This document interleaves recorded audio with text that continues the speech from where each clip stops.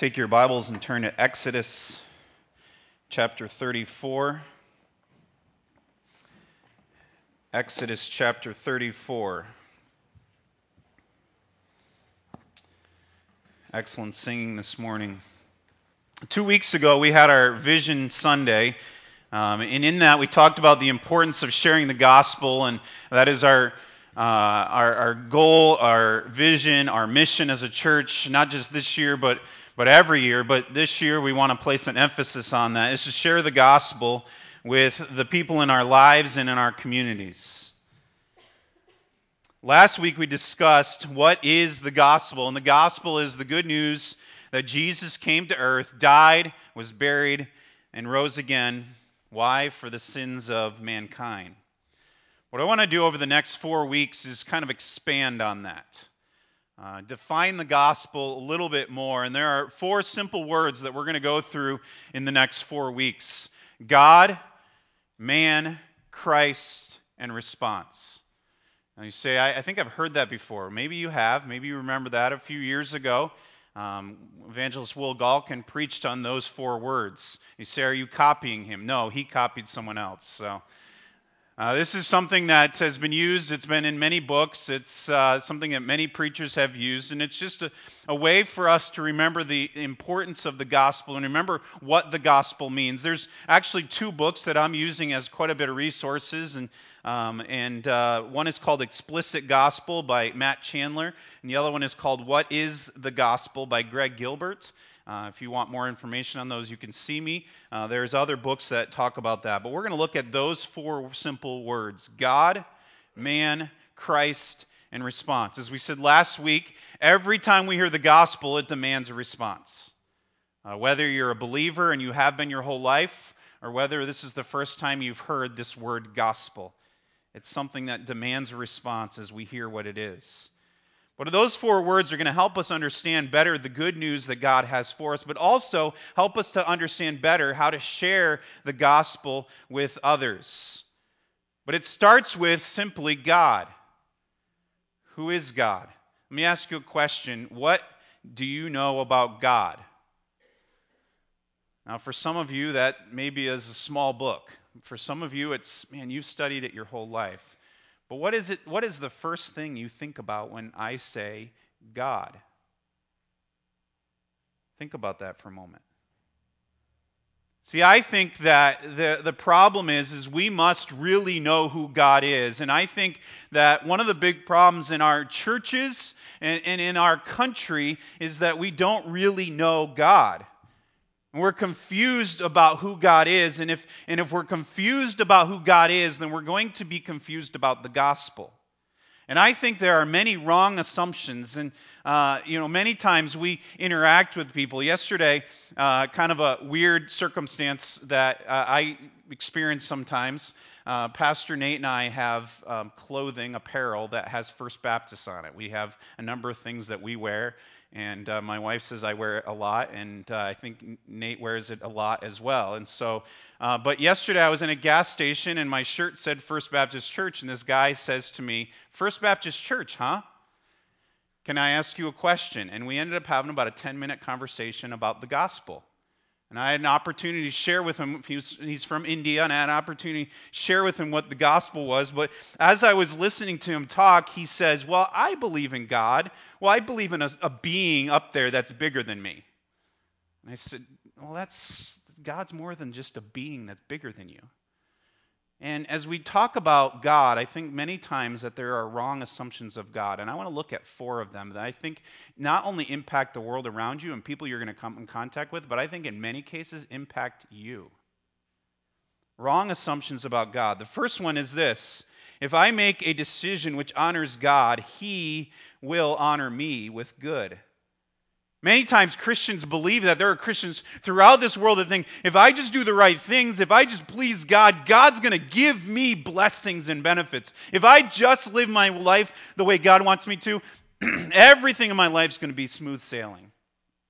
Now, for example, many Christians believe that if they choose the right spouse, that God is going to guarantee that their marriage works out okay. We don't see that anywhere. Or if I pick the right job, if I choose the job God wants me to do, then I'm going to get lots of money and I'm going to experience tremendous success. That's not a biblical statement. Or here's another one, and this is a hard one sometimes for us to swallow. If I'm a good parent, then my kids are going to turn out right. That is not a biblical guarantee. And sometimes we think if I do this, God is automatically going to reward me. As if he's some God up in heaven and he's sitting there going, okay, here's your little sticker for doing good. Now I will give you your benefits.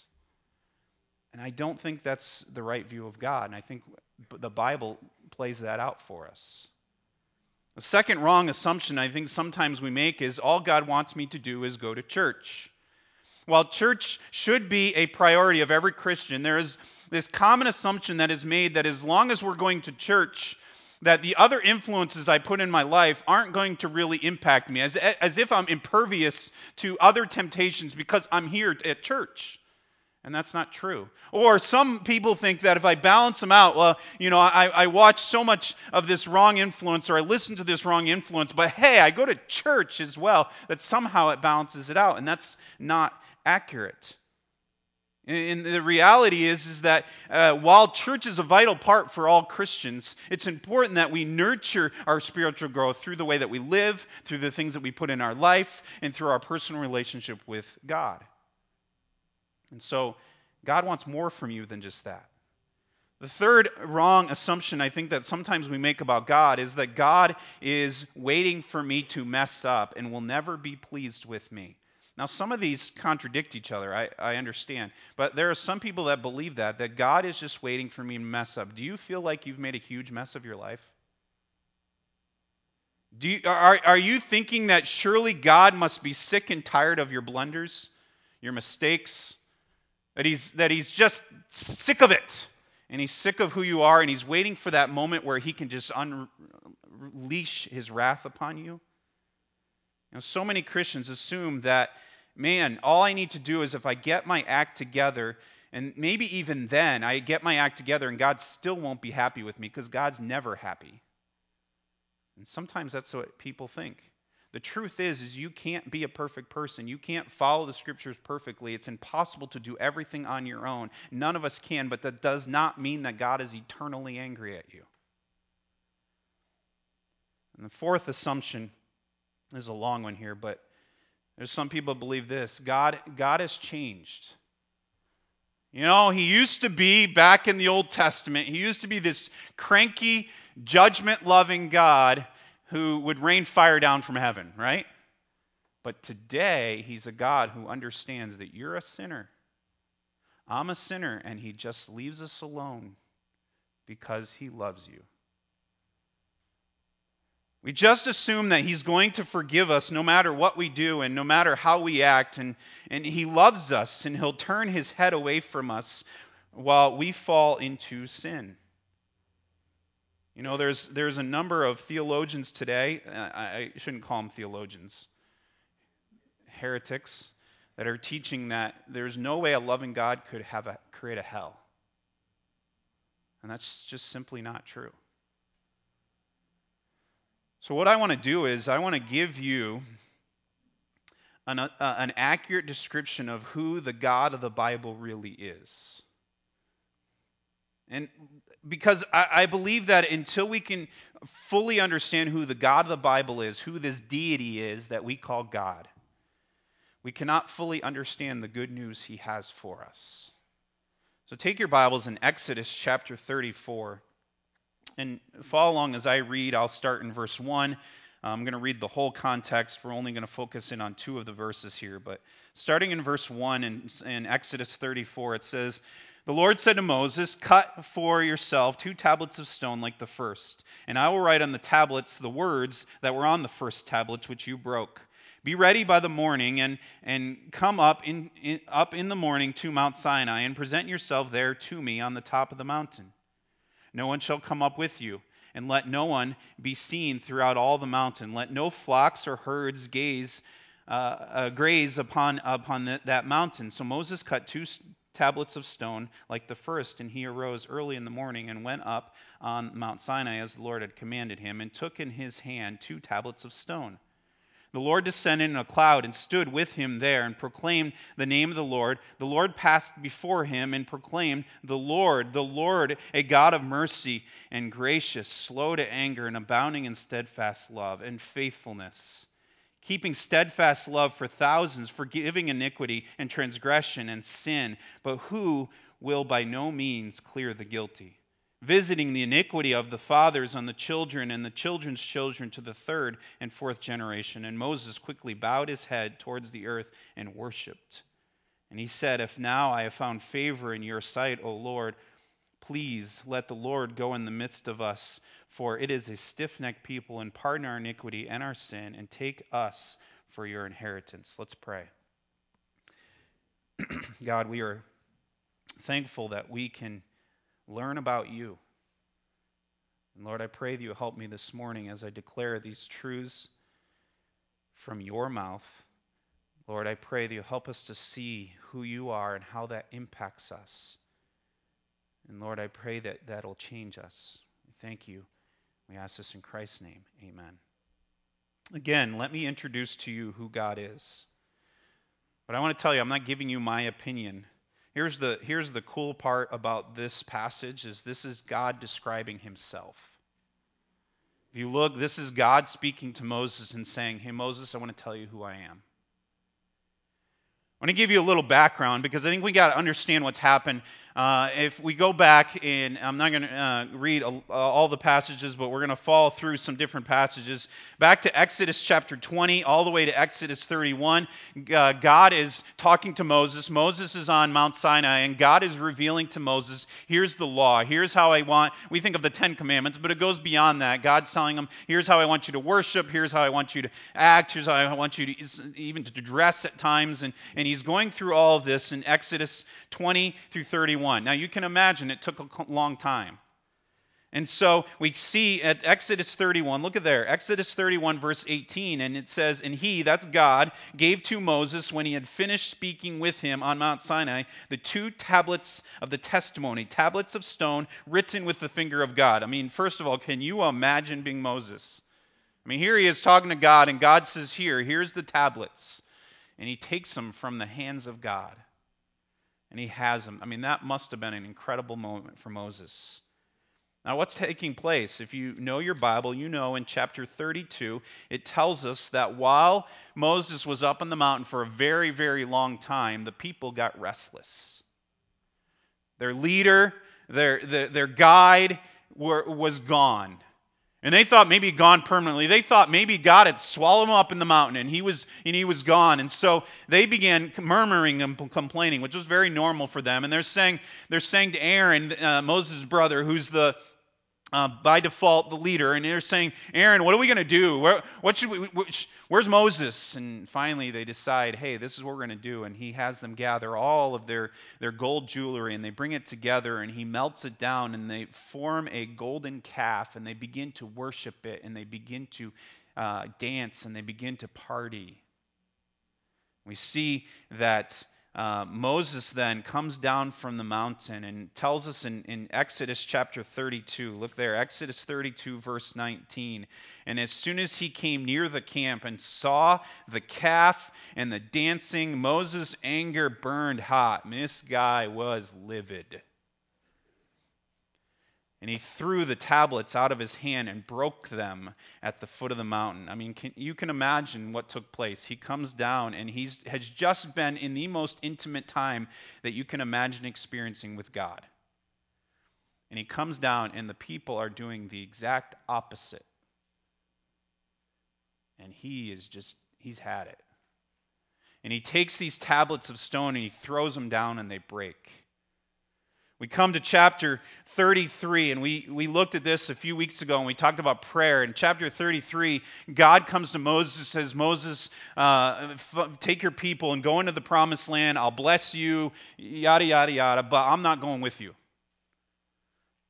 And Moses says, God, you got to come with us. And so he pleads with God, God, please come with us. And God says, okay, I will go. And then Moses makes one more request. And we talked about this a few weeks ago. It was one of the 4 points that we prayed about as a church. He says in Exodus 33:18, Moses said, please show me your glory. Moses said, it's not just enough you go. I want to know everything there is to know about you. I want to see you. And so God allows him to see him, and then he says to him, Moses, okay, now I need to give you the laws again. And so he says, Moses, go, and what the passage I just read, Moses, go back up to the mountain, and take these tablets of stone that you make, and you bring it up, and I will again give you the law. And as he goes up and he gives him the law, and he is about to do this again, he says, first, I want to tell you a little bit about who I am. And so we look at this passage and we can see a number of different things that God says about himself, but I want to kind of catalog it into 4 different descriptions that God makes and the implications for us. First of all, we see God created all man, so he has the rights to every one of us. We have addressed this before, but look in this passage and see what God declares to Moses. It says in verse 6, the Lord, the Lord. Now, if you notice in both those words, they are capital letters, all of them. We talked about that also a few weeks ago, and that, again, he's using a name that Moses was familiar with. He's using a name he had used before. It's the same word, it's Jehovah, that Moses had been told that way back in Exodus chapter 3 when God came to Moses and, Moses, you're going to lead my people. And Moses said, I can't do that. And God said, you can, because I'm going with you. And he said, yeah, but the people won't listen to me. Who should I say is sending me? And you remember what God said to Moses? He said, I am that I am. That's the same idea of what he's saying here, and he's reminding Moses of that. What does that phrase, I am that I am, mean? God was saying to Moses, he implies he has always been. He's saying, Moses, I have always been. Not only that, I existed before anything else existed. And even beyond that, I made everything in this universe. See, because what we need to understand is the beginning of the gospel, the beginning of the good news of Jesus Christ, actually begins with the words, in the beginning God created. If you get that point wrong, everything else that follows in the Bible will also be wrong.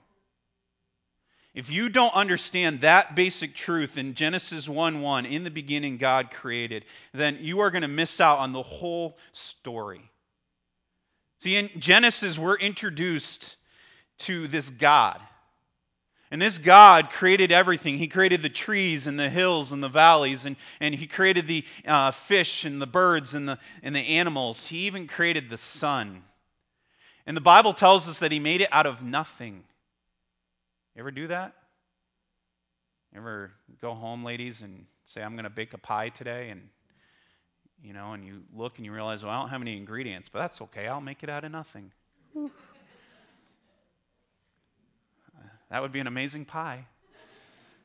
It would be 0 calories. It'd be perfect for any diet. It's not possible. But God made everything out of nothing. God did not work with pre-existing material. God worked with nothing. Think about that for a moment. He made the galaxies.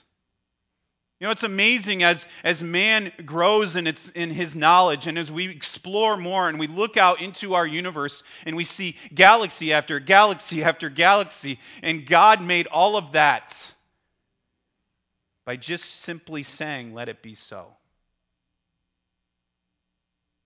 And then God begins to, as he unfolds through the Word of God, he begins to tell us that all creation was made to testify to the glory and majesty of God. In Psalm 19, verse 1, it says, the heavens declare the glory of God, and the sky above proclaims his handiwork. There is this sense that the Bible is telling us that the world around us was created completely to testify to the glory of God. And there is something about the wonder of creation. The wonder of walking along and seeing a huge canyon like the Grand Canyon. Or watching a powerful wave pound the shore. There's something about the wonder of creation that causes the human heart to say there is something bigger than us. Like I said, the man I talked to yesterday, he said that. He said, I know there's something bigger than me. But he didn't know what it was. But the pinnacle of all of God's creation was not the powerful wave. It was not the Grand Canyon. It was not any of that. The pinnacle of all of creation happened on day 6 when God said this. So God created man in his own image. In the image of God created he him. Male and female created he them. The pinnacle of all of God's creation was one day when he said on day 6, I want to make man. Now, I want to make man different than anything else because I want to make him like me. When we look back on the whole story of creation, we must acknowledge something, and we must acknowledge that creation itself is not the ultimate, but it sprang from the mind and the will and the hand of someone else. Here's the thing, as you go around in the world and you talk to people who have no clue who Jesus Christ is, you'll even have, some of them will even say to you, I don't know anything about who your God is, but I know there's something out there bigger than me. And that means that everything in this universe has a purpose found in that powerful being. Everything. Whether it's the trees or whether it's the valleys or whether it's the bugs that we walk on, everything in this universe has purpose found in that powerful something else. Because we're not the result of a cosmic accident. We are not the product of chance. We were created. And therefore, every one of us is the result of the plan and action of this being. And because he created us, because God created us, he has the right to tell us how to live our lives. And so, since the very beginning, God began to tell man how best to live. It started with Adam and Eve when he said to Adam and Eve, you can roam around this garden and everything is yours and everything is edible except for one tree. You can eat of the pomegranates and you can eat of the grapes, but you can't eat of that one tree. But Adam and Eve sinned. And when Adam and Eve sinned, they broke the ultimate purpose of creation. Oftentimes, though, men will say this, and maybe you've had people say this, well, what is God? Just some controlling monster that's trying to dictate my life? No, because here's the other side that sometimes we forget, and we're going to talk about this more, that God is good. And so in his goodness, he knows what is best for us. In God's goodness, he knew that the best thing for Adam and Eve was to not eat of that one tree.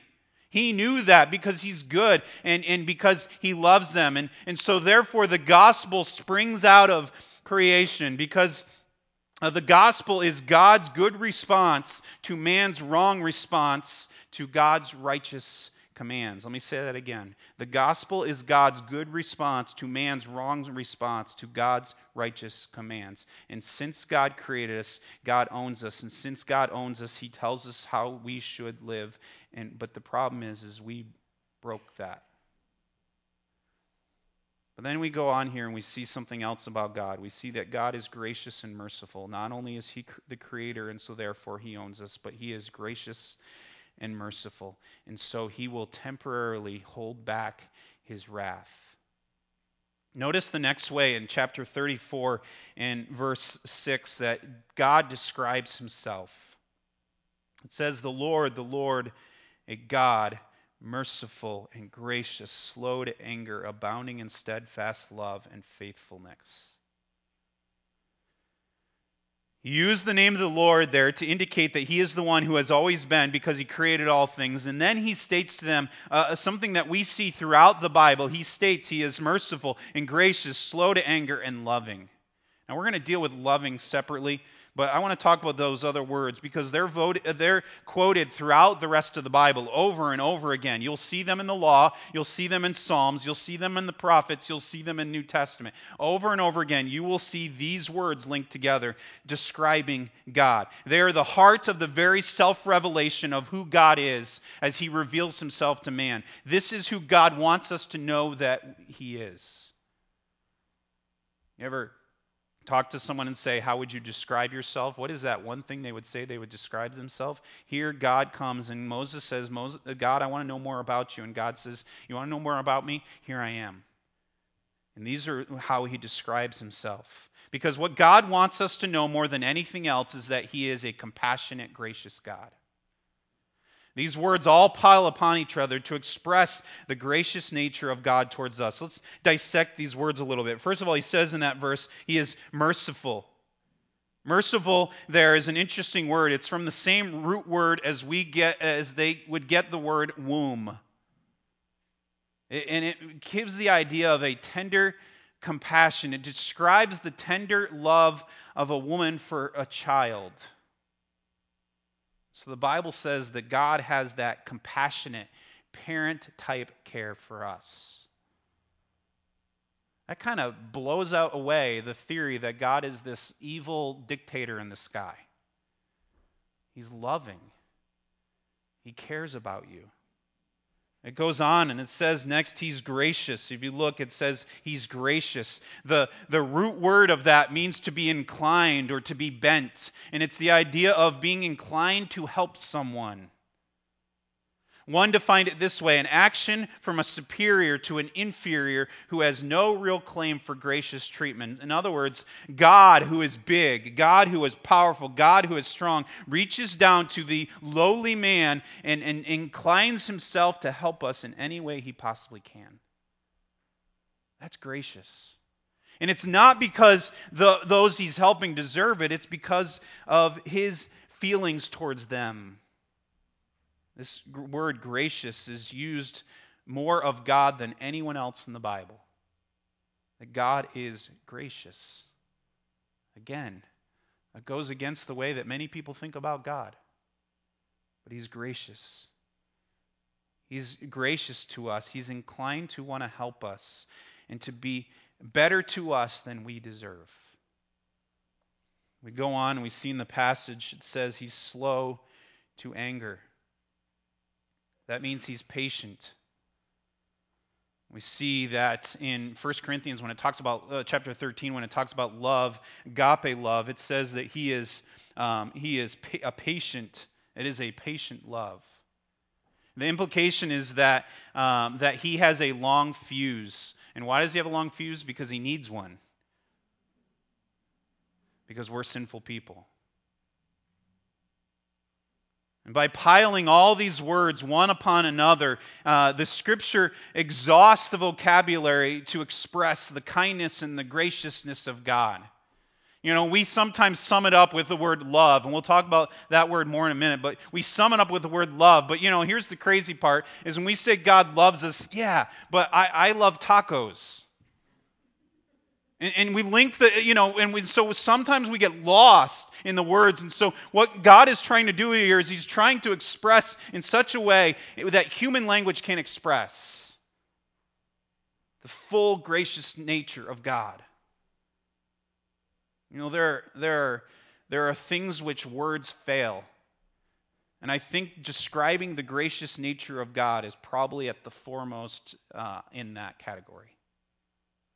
But Scripture is filled with descriptions of God's compassion, his gracious compassion. Let's look at a few here. First of all, in Deuteronomy, it says this: when you are in tribulation, you will return to the Lord your God and obey his voice. You see, after tribulation, there's ... You can go and read, but the idea of the tribulation that's listed here and throughout what he's talking about, Moses is talking about there, is tribulation of the people's own doing. It says, you will return the Lord. And then notice what it says: for the Lord your God is merciful. He will not leave you or destroy you or forget the covenant. God is merciful. Let's look at another passage. Psalm 103:8. It says, "The Lord is merciful and gracious, slow to anger, and abounding in steadfast love." Does that sound familiar? It's almost the same wording that God used here, that we see here in this passage. In fact, it is the same wording. We see it in other places as well. But going on in this psalm, the psalmist continues and goes on, and it says here, and I want you to notice some of the word pictures that are used, because in verses 10 through 13, he uses 3 word pictures to describe God's graciousness. Notice what he says. He said, "He does not deal with us according to sins, nor repay us according to our iniquities. For as high as the heavens are above the earth, so great is his steadfast love to those who fear him." Notice that first one. As high as the heavens are above the earth. How high is that? As I said a few moments ago, when we talk about scientists and they explore the heavens and they have these telescopes that can see and they keep discovering more and more galaxies, do you know what the end is to all of God's creation? Unlimited. And he's saying in this passage, that is how much God loves you. It doesn't end. You know, humanly speaking, our love sometimes has an end, doesn't it? But God's doesn't. It doesn't end. It's infinite. Notice the next one. He goes on in the next verse, in verse 12, and he says, "As far as the east is from the west, so far does he remove our transgressions from us." Now, this is an interesting thought, first of all, because the idea of the writer is giving across here is a round world. You know, it took scientists many, many, many years after this to discover that the world is round.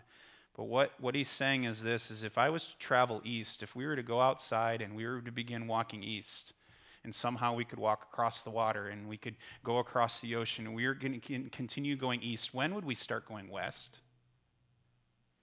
Never. And what he's saying is this, is he's describing how far God puts away our sin from us when he forgives us. We're never going to meet up with it again.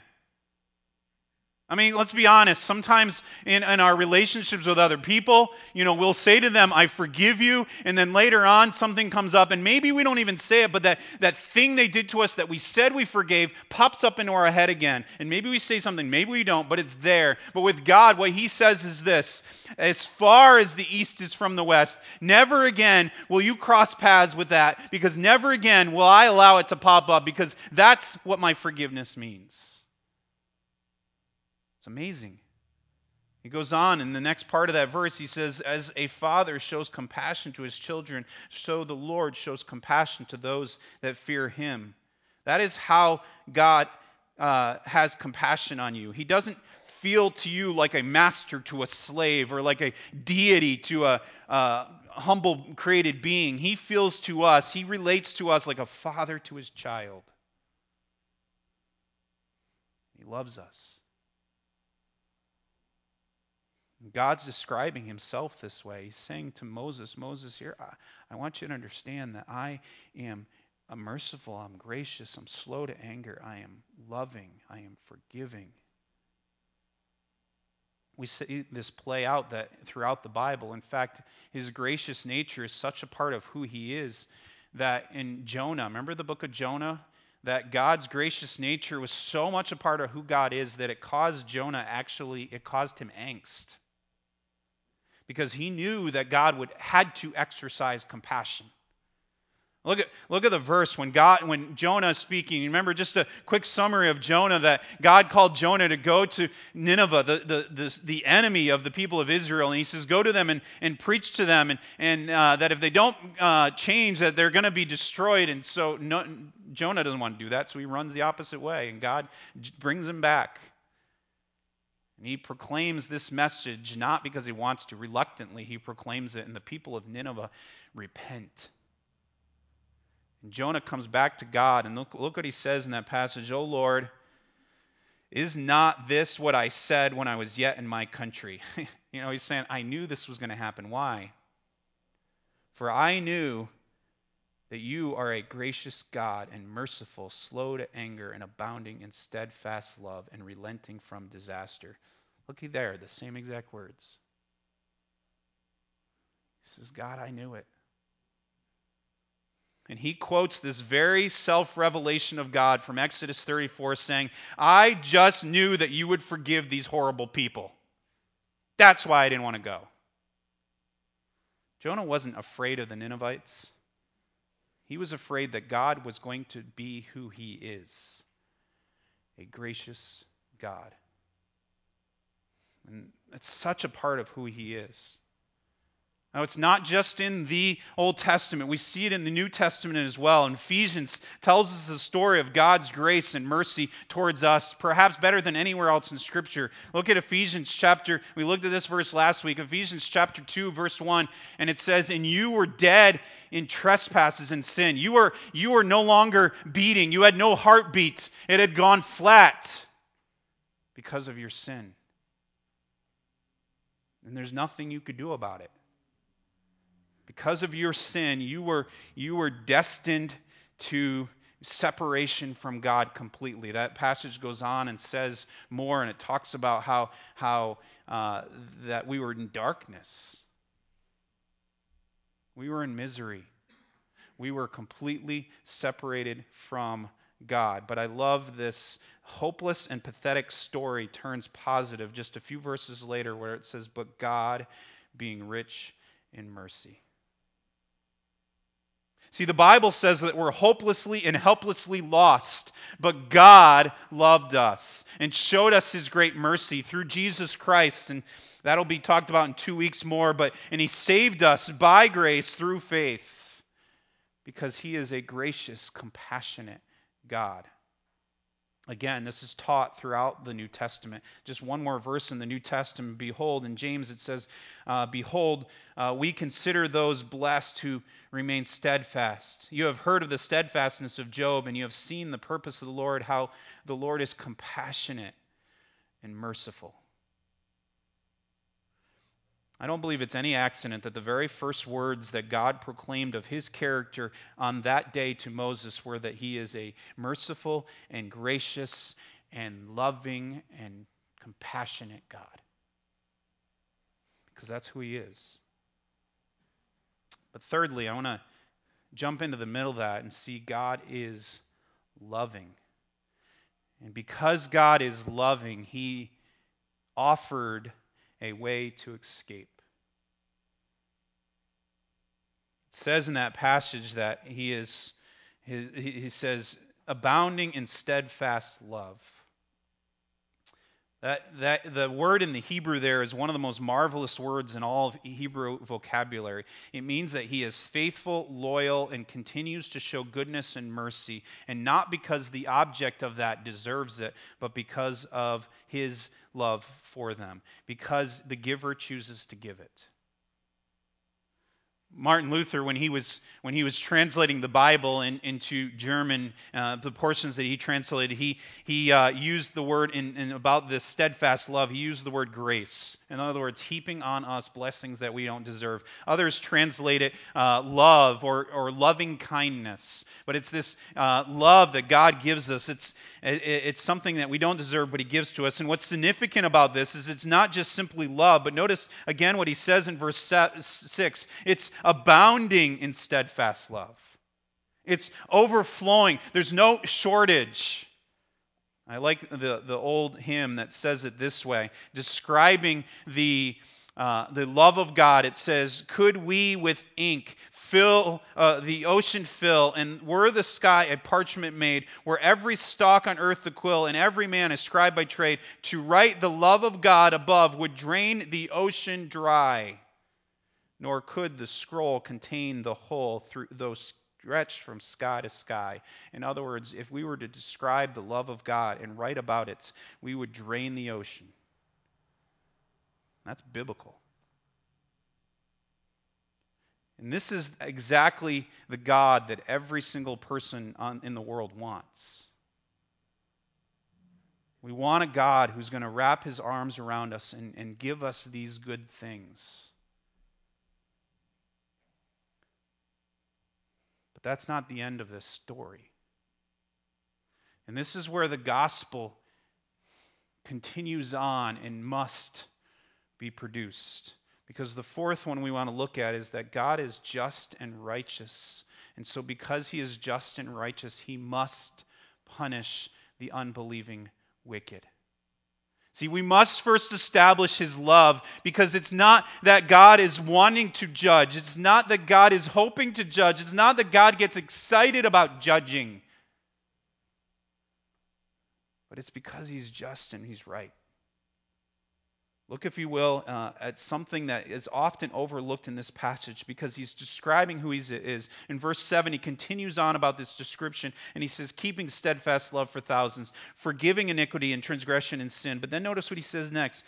But who will by no means clear the guilty.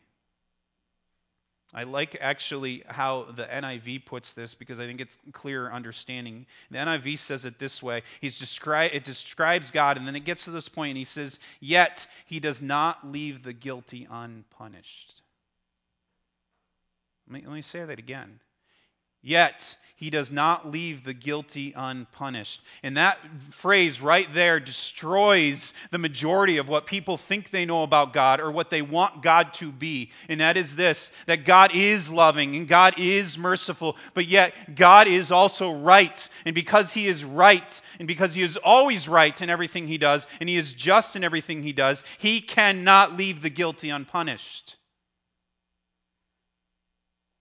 And the common view of God in our world sometimes is that God is kind of like a lazy child. What do you mean by that? Let me hear me out. This is the way sometimes I think we view God, is that, a lazy child who was asked, hey, go clean your room. And instead of dealing with the dirt of this world, its sin and its wickedness, he simply sweeps it under the rug, ignores it, and hopes no one will notice. Because why? Because many people cannot conceive of a God who would judge them for their sins. God is love, so why would he judge me? Because God is righteous. And in his love, he cannot ignore his holiness and his righteousness.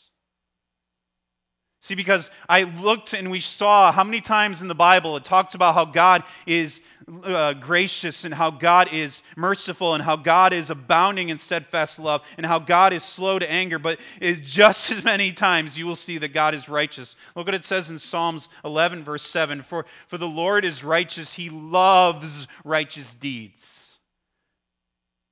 He loves righteousness. And the idea of righteousness is to be without fault. So he looks down, and yes, he loves each and every one of us, but he also sees people who aren't righteous perfectly. We see another passage in Psalm 89:14. It says, the righteousness and justice of God are the foundation of your throne. In other words, what he's saying in that passage is that righteousness and justice are the very foundation of who God is. Just like love and all those things are as well, righteousness is. And so because of that, God would be wrong if God looked down and he said, hey, here's sinful man. I love that sinful man. I care about that sinful man, but he's sinful. And so because he is right, he has to judge. And if he was to say, no, I'm not going to judge, he would no longer be righteous. So he looks down. Habakkuk takes it even a step further. He says, talking about God, your eyes are too pure to even look on evil, and you cannot tolerate wrongdoing. You can't do it. See, what man wants is a God who will never judge. But God's righteousness is the foundation of his rule, the foundation of his throne, and so to ignore sin would shake its foundation and would no longer allow him to be God.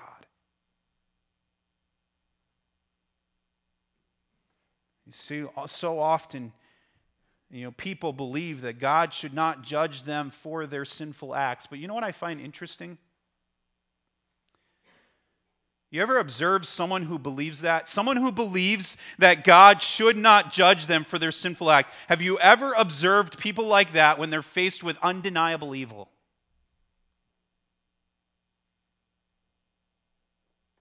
You ever observe someone like that when their son or their daughter is killed in a school shooting? What do they then say? We need vengeance. Why? Because they know wrong needs to be punished. But yet somehow we think we need that God should be the type that stands up in heaven and says, "It's okay. I'll let it go." But when evil hits them hard, they don't want to let it go. And I'm not trying to belittle their hurt. I'm trying for us to understand and see that God, in his righteousness, must punish evil in this world. So as God describes to Moses who he is, he tells him, "Moses, I am merciful, I am gracious, I am slow to anger, I am abounding in steadfast love, but I cannot let evil go unpunished." We will see as we continue through this series how God introduces the good news into this scary problem. We will see that the God who forgives wickedness and yet at the same time does not leave the guilty unpunished resolves all of this through the death of Jesus Christ on the cross. God is loving. God does love. Yet, God tells us he cannot let wickedness go unpunished. And so that is why, because of the loving nature of God, he did the unfathomable. He sent his son to earth to be tortured. Because the only possible substitute for wicked man was a sinless God. Now, let me ask you this question as we close. Do you know that God of the gospel? Is that the God you know? Or are you still holding on to those gods of the wrong assumptions that we talked about earlier? God loves you. And because God loves you, he doesn't want you to continue in sin. Because God loves you, he doesn't want to leave you in the path of his wickedness or his judgment. And so therefore he sent Jesus. Again, as I said last week, how are you going to respond to the gospel? Let's pray.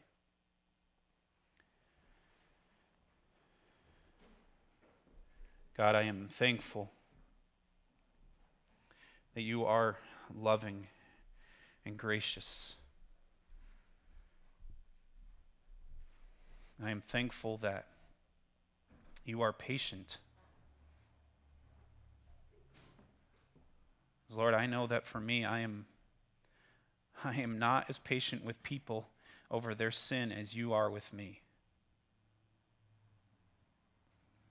And I am thankful that you are.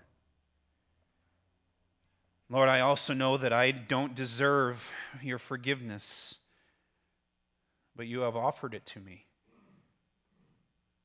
Not because I am worthy or because anything I have done, but because of what Jesus Christ did for me.